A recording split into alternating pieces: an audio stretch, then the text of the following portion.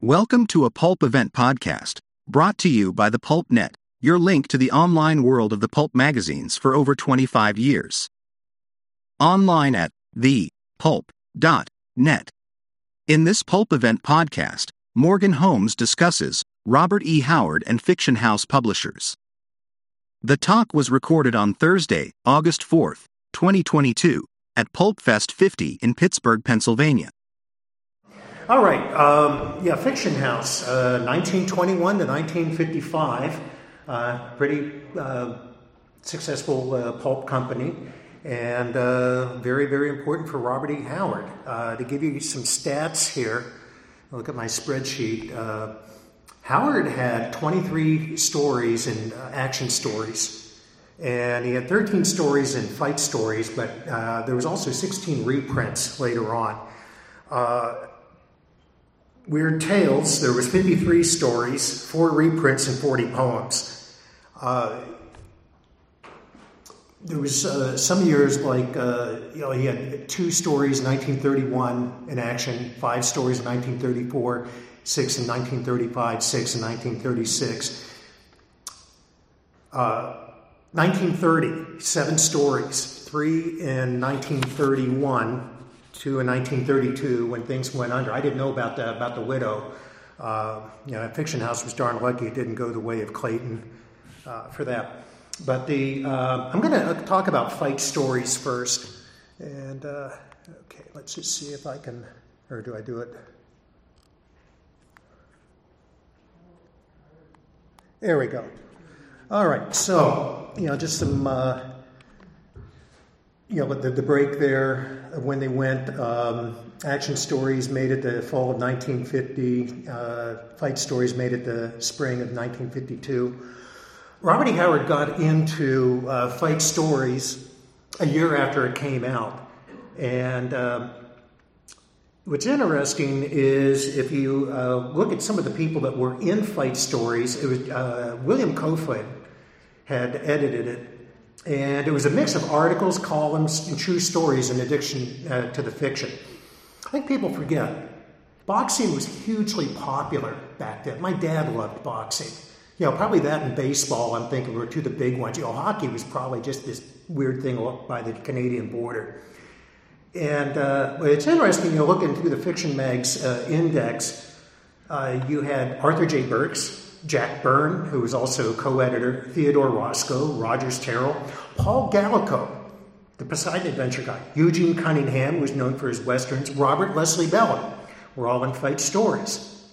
And they also got this guy, Charles Francis Coe, who wrote a series about Soccer Dooley that was in Argosy and it moved to fight stories. But Howard's first story is The Pit of the Serpent, and there was an Arthur J. Burke story in the first issue.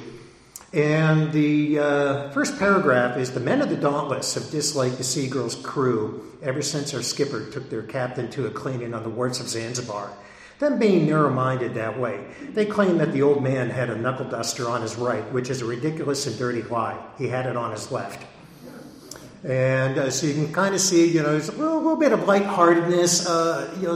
Sailor Steve Costigan, he's on a cargo ship around the world. This way Howard could have stories all over the world.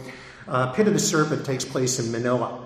And, what's interesting is there's like a screwball comedy aspect to it. It's almost like some slapstick going on there. But yet when he gets into the actual fight scenes, they kind of turn serious.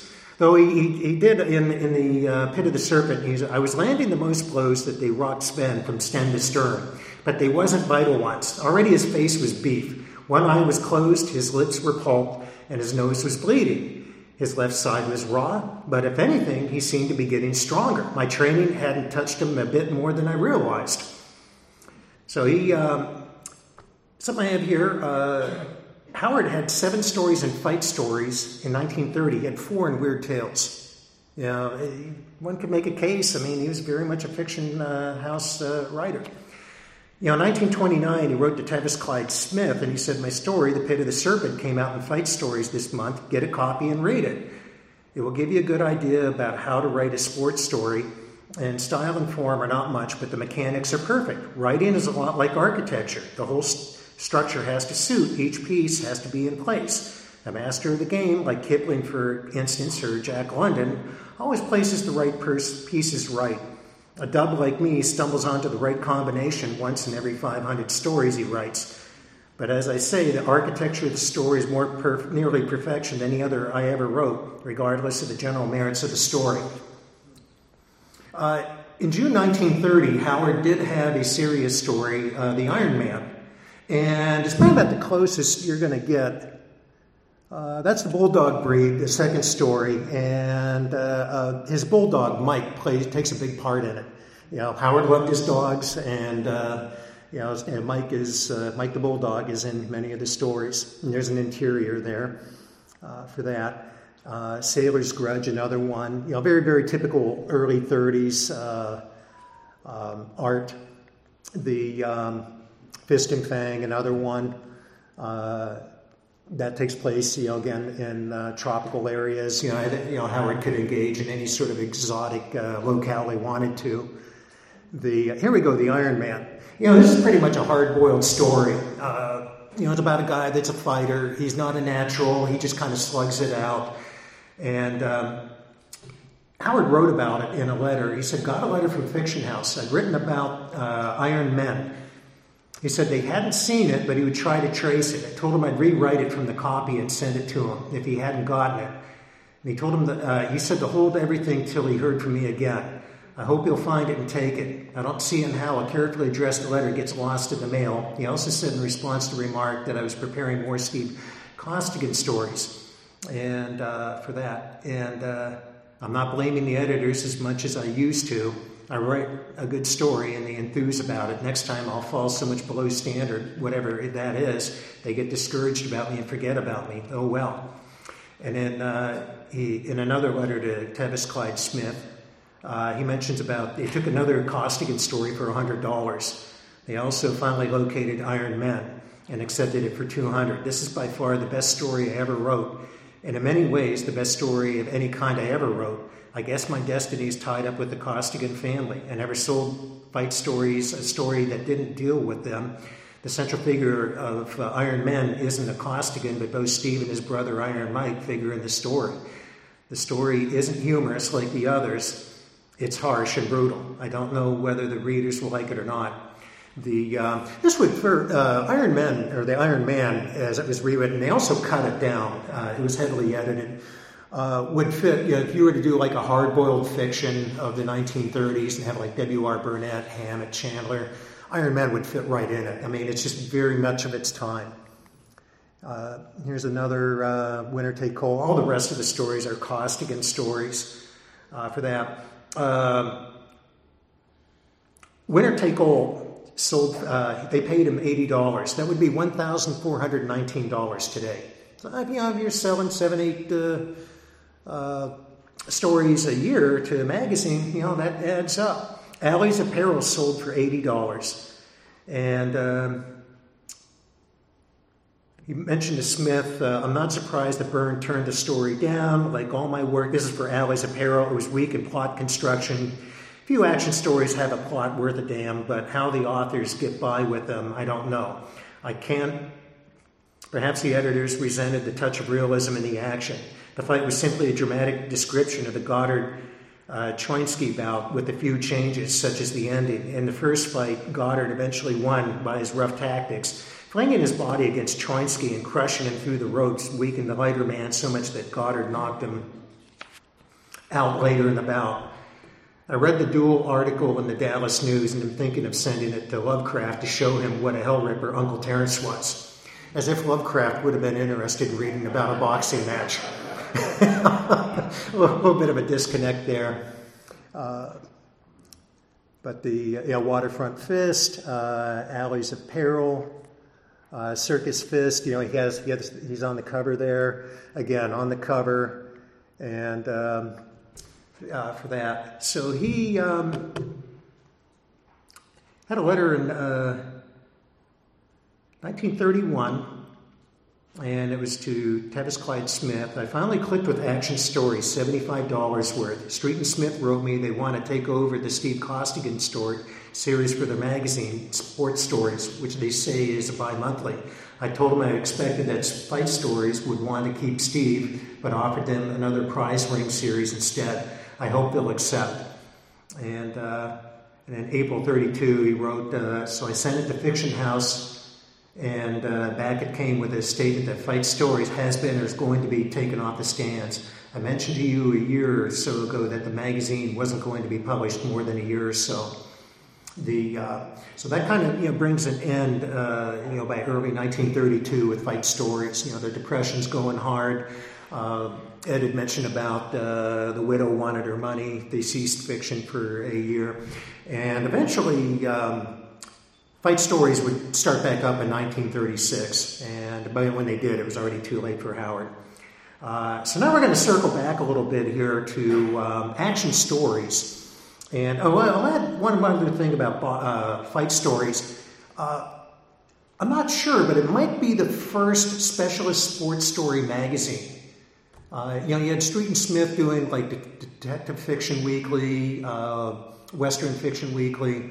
And as far as I can tell, I know like in the 40s you had baseball stories, football stories, all these specialty. And it's kind of a trend in the 20s to get these specialty magazines. And, Fight Stories might be the first specialty sports magazine. Also seemed to be the go-to. Okay. It was also the go-to if you wanted to keep up with boxing. If you wanted to know about fights and things, you picked up Fight Stories.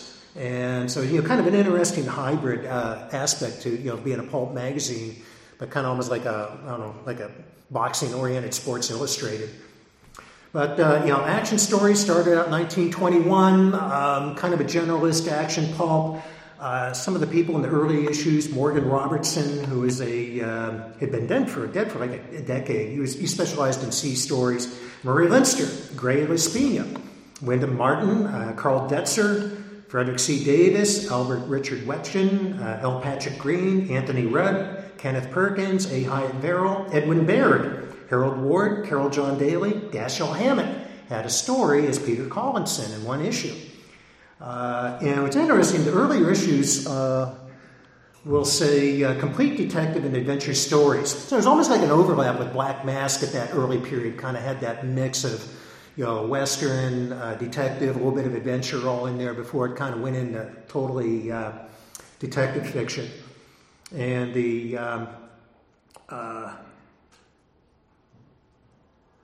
there seemed to be a drift, going through the issues of the contents, but a drift as the Western kind of became predominant. By about 1930, you had a lot of like Eugene Cunningham, Walt Coburn, Tom Rohn, Harry F. Olmsted.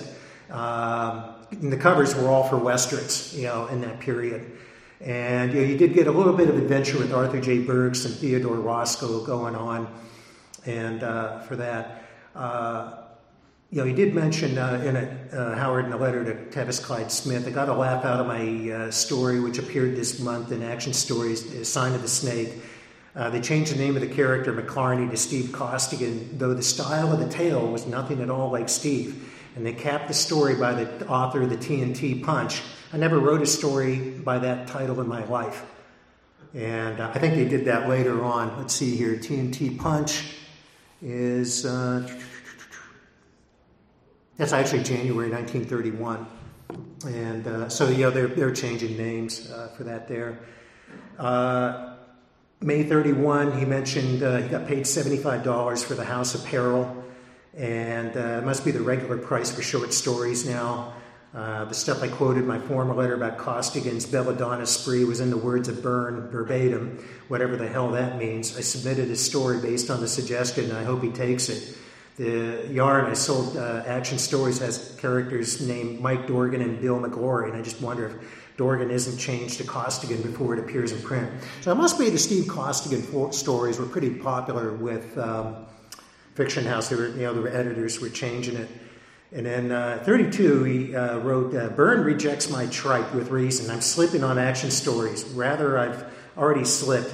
Mashburn complains that my characters are too bitter against the world and life as a whole. Continued disappointments in one's career are likely to curdle one's optimism. And then Action Stories took a break. He wrote to August Derleth in December of 1933. Action Stories returned to the wars on a bi-monthly basis. I've landed only one yarn with them, but I hope to work out a series, as I'll be used to do in the past, with Steve Costigan, the fighting sailor. My character is one Breckinridge Elkins, a giant of the Humboldt Mountains whose exploits are the Pecos Bill style. And and at this point, when Action Stories came back, it was all Westerns. There really wasn't any adventure stories till 1937. You can see here with like the covers. This is earlier on. Here we go as it came back. Mountain Man, the very first Breckinridge Elkins story there. And A Gent from Bear Creek, 1934. And, once he was selling, he's just like an issue after issue from March of 34 up through January 37. And in fact, there are 18 Elkins stories, as many as there were Conan and Weird Tales. There were 17 Costigan stories for that. Let's just see here. So you can see, he's on the cover. Tom Rohn is the only other. Barry Scooby I've heard of. Eugene Cunningham who was just a huge Western writer at the time for that. The Haunted Mountain. Again, Howard's on the cover. Again, Eugene Cunningham gets the cover.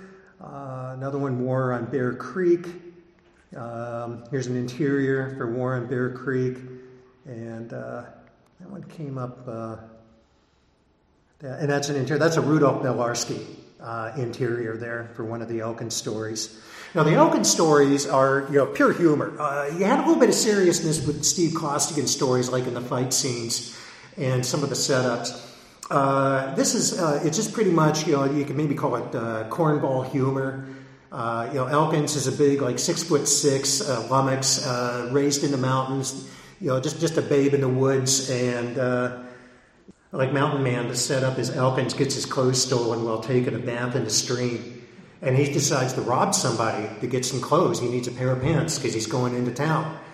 And his dad sent him in there. He's warning him about the thing. There's somebody called a sheriff, and they were, they tell you hand over your gun, you better do it. He said, well, how do I know these sheriffs? So they got this 10 star on them. But he holds up this guy, and he asks, what kind of people live in these hills anyway? And he said, most of them's Democrats, I said. But I got no time to talk politics. You climb out of them clothes. And it's kind of a lot of... something that was found about some time back is, I've been speculating for years, did Robert E. Howard see King Kong? Well, in one of the Elkins stories, there's guys coming across a gorge, and he picks up the log and starts turning them, pretty much just like King Kong does in the movie. It kind of shows he probably saw King Kong for that. But just pure slapstick. How many of you knew that Robert E. Howard loved Marx Brothers movies? Yeah, you can kind of see it. It's like I was telling one writer about that. And on one hand, you got Groucho doing his monologues. So you got to really pay attention to what he's saying. But on the other hand, you got the other two or three brothers, whichever, the slapsticks. You got this mix of different types of comedy going on there. And but with the Breckinridge Elkins, it's just pure, you could just, it's almost like Three Stooges type stuff going on where Elkins just gets himself into these situations and gets himself in deeper and deeper. It's very, very physical. And the other part is, it works for Howard. He had a knack for comedy. It's like, you always think of like, the Conan stories, the Weird Tales stuff, of this grim, dark, almost nihilistic, cosmic horror with gothic touches. And then you got this 180 difference in Action Stories with the Breckinridge Elkins. Now, obviously, they were popular. The fact that he had 18 stories, almost every issue from 34 through early 37. And it's so much that when Jack Byrne left to Argosy, he had him start up a new series for Argosy. And also, he was doing it for Cowboy Stories for F. Orland Tremaine, who he had he was in Top Notch. Complete Stories, I believe, was a different editor. But it's interesting, Tremaine liked to use a lot of the same writers like Wandrei, Murray Leinster. He would get them in all those magazines. And would have been interesting to have a Donald Wandrei Western. And he wrote The Lovecraft in 1934. Action Stories is running a series of humorous westerns concerning the mythical exploits of one Breckenridge Elkins. Price read some of these stories and seemed to like them very much. E. Hoffman Price. He advised me to try and smooth the smooth paper market with this character, and I think I will if I ever get around to it. At present, I'm trying to crash a new Western market. And then he mentions The Lovecraft in May of 36. The new editor of Argosy has asked me, namely Jack Byrne, asked me to create a new Western character on the order of Breckenridge Elkins. And I've made one in the person of Pike Bearfield of Wolf Mountain, Texas. I don't know how it'll come out. If I can get a series running in Argosy, keep the Elkins series running in Action Stories now a monthly, and the Buckner James Grimes stories and cowboy stories, I'll feel justified in devoting practically all my time to writing of weird stories. And this was a time where Weird Tales owed him a lot of money. He'd written letters to Farnsworth Wright saying, hey, can you speed it up with sending me monthly checks. His mom was sick, dying, they had bills, and he pretty much walked away from Weird Tales. He even asked E. Hoffman Price about Weird Tales. He asked, is Weird Tales a racket anymore? And he had serious doubts about Weird Tales. He had walked away from it. Let's go here. Again, he's on the cover. And then here's an ad from 1936 for Fight Stories. He's coming back. Love romances going on there. And then in the late 30s, early 40s, Fight Stories reprinted the Costigan stories as under the pseudonym Mark Adam, and then they renamed the stories. And so here's one right here. You can kind of see the late 30s art. That it's different from the early 30s going on there. And John Starr, one of the Fiction House names, they changed Cannibal Fist from Fist and Fang. Here's another nice cover there. The Rube of the Racketeer. I mean, talk about a classic 30s hard-boiled. It looks like this guy, he's probably being told to take a dive. And there's the gangster with the gun pointing it at him. It's like, take a dive or else. And, there might be some great hard-boiled fiction to be mined in here for that. Here's one from during World War II from 1942. A lot of these authors in this period, Bill Heumann, I do recognize. He wrote gold medal paperbacks later on, westerns. And about 15 years ago, my old buddy Steve Tompkins was reading George Orwell and came across something about Fight Stories. And there was a description. He tracked it down. Orwell read Howard. It was probably from 1938. It was the story, including the Scandinavian from fall 1940, which was originally Viking of the Glots. But Orwell happened to have this to say about Howard. A paper like Fight Stories, for instance, would have very little appeal except to sadist and masochist. So it's kind of an interesting thing. George Orwell had actually read Robert E. Howard boxing fiction on that. So that's a bizarre thing. Speculations. We got to get into it. Howard died at age 30. If he hadn't picked up the Colt 1903 .380 caliber and put a bullet through his head, had he lived. He had said to Derleth, I had no confidence in my ability to write convincingly on science fiction. Frankly, it seems to be the average pseudo-scientific tale, always accepting the really fine stuff of such men as Wandrei, Williamson, Keller, and a few others, is pretty poor stuff, below the average level of the weird detective or adventure yarn.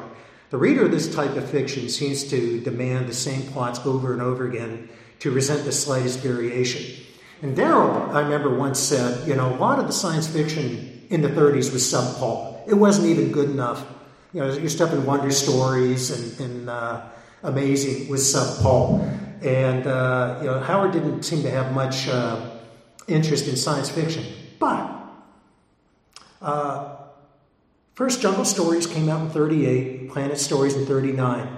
I could have seen Howard writing backup stories for Jungle Stories. I am probably the only person in the world who's a fan of Armand Burgot, or Burgot, however you pronounce him. He wrote a lot of backups for Jungle Stories. Supposedly he'd been in the French army in North Africa. He was part American, part French, and was invalided out for wounds across Africa. And you read his stories, they're very, very authentic sounding. A lot of them set around Chad.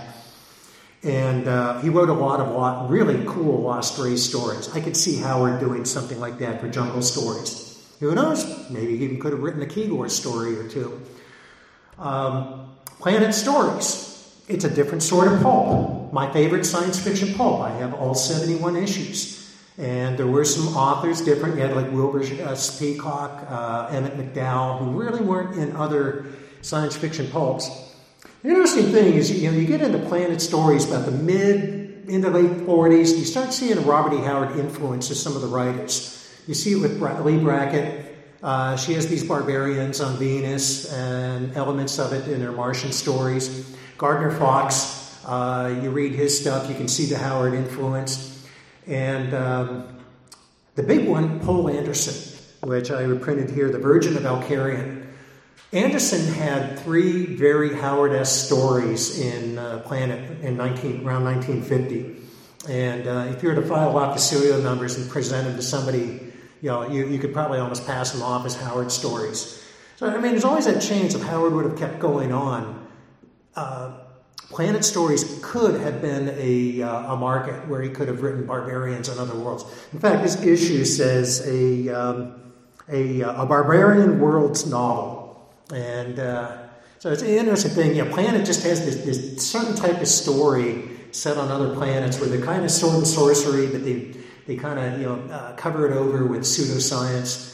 And Anderson was going for full Howard mode with these 3 stories for that. But we're kind of at an era now where does anybody write boxing fiction anymore? Does anybody write sports fiction anymore? And but the boxing was hugely popular, and the Costigan stories were so popular. They were reprinted in Fight Stories with 16 reprints in the late 30s and into the 40s. So it goes to show, they viewed the Costigan stories as great boxing. And they're a lot of fun. They're just to read the fight scenes, they're brutal. And for that, but the Elkin stories are, you space them out. It's kind of like Jethro Bodine and Ellie Mae. You want to, it's very much, it's Ailmon Pockettle, and, very, very much, burlesque, and, you space those out. And I was looking to see if Dave Gensel might be here tonight, because he edited, hey, there's Dave. Dave knows way more about the Elkin stories than me. And because he edited the book for Bison Books, the humorous westerns, and for that. So, you have any questions about Elkins? Ask Dave. Yeah, Dave. You mentioned one specific case you cited in one of the letters. Do you know if Howard had many of these stories rejected from either action or fight stories, or were they pretty much publishing what he sent them? Most of it. I think there's like 2 stories that got rejected, and he even pretty much admits, he said I was slacking. And I think one of them he rewrote, and they then accepted it. So if there's any rejected stories, there might be one, and I might be wrong on that. So he seemed to have a pretty great relationship, far better than with Farnsworth Wright. Jack Byrne and William Kofoid. Oh, an interesting thing is Kofoid then was with Jack Dempsey's Fight magazine. Howard sent stories there. That magazine folded. Kofoid then went and got the story. He went over to Dime Sports. There was apparently a whole bunch of Fiction Mags people over with Popular, and he got 2 stories, one story for that. But at that point, Howard had mentioned to Klein, Otis Klein got pretty ticked off about it. And Howard said, hey, just this one time, I'm still using you as my agent. But Howard said, I just want to use this as a means to get my foot in the door with Popular publications, which I've been wanting to do badly.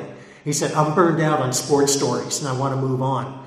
And so it's an interesting thing. But, Kofo had thought enough of Howard to take those stories that were still in stock when Jack Dempsey's went under and got him in, went around to the other and got him in with Popular. Yeah, Daryl. Your comment about Howard and the Marx Brothers and Dreams make, did Howard ever know the Three Stooges? I think they started right after he died. I've looked at that. 33. What? They started about 33. Oh, I thought it was 36. There's no mention of them, the Marx Brothers, and I mean, it seemed like with the movies, he saw everything. But he seemed to like comedies, like these 30 screwball comedies. But, no mention of Three Stooges. I'm sure he would have loved Curly. I mean, Curly was the funniest man on the planet ever. John? Did you think Howard knew that Fiction House had writers under contract? Like Coburn and Ted Roscoe? He never mentioned it that I could find in the letters. Most of the letters mentioning Fiction House are to Tevis Clyde Smith, and it's basically about sales. It's like, hey, I just sold this story. I made this much money. He mentions the Lovecraft in 2 letters.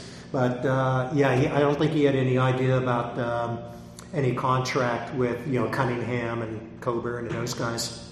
Maybe that was a tight editorial secret. Yeah. What you didn't mention about Costigan and James Dorgan is the use of the unreliable narrator.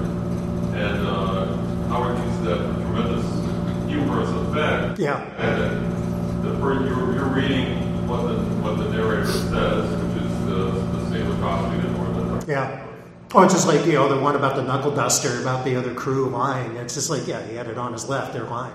But while you're reading what he knows, you're realizing what is actually happening. Yeah, the first person, now he was going to rewrite an old Costigan story that was unsold, and he was going to put it in third person.